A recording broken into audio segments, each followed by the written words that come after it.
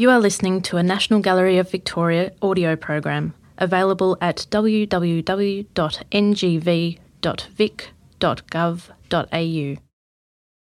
Claustrophobia was a show that Howard was in as one of 3 Australian artists that were in an international show at the Icon Gallery in Birmingham, the UK, 1998, and it was curated by Claire Doherty, who came out to Australia and did a lot of research about Australian artists. It was an exhibition looking at relationship of artists to the home, and Claustrophobia is such a fantastic context for some of Howard's work to be in.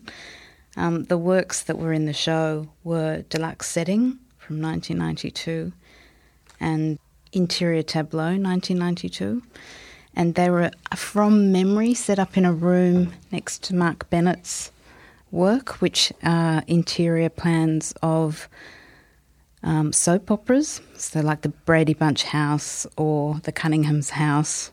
Oh, fascinating. Or the Munsters house.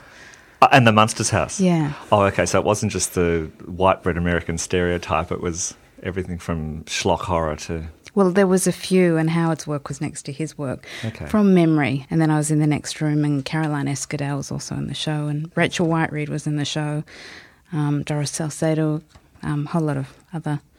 Maya Weissman was in the show. Big mixed bag of artists. It was a fantastic show. It's an interesting point that Claustrophobia made, and also then when Howard the next year was, well, the same year that Howard was in Claustrophobia, he was also seen in Unhomely in Korea. You curated. That I curated. Yes. But both those exhibitions did seek to look at the darker side of the domestic in Howard's work, didn't they? And I mean, Claustrophobia is a great title to associate with Howard's work because, I mean, on the one hand, we've had people talking about how densely packed his paintings are as compositions and the sort of the jarring of different, sort of formalist shapes and patterns against one another. But it is that incredible sense of containment, particularly in some of the interiors where you feel like there's no room to breathe or move. I know, and I also think the scale of the work is an important part of that as well, because you're not looking at, a small picture. When you're looking at the work, you're actually encased in the work because of its scale.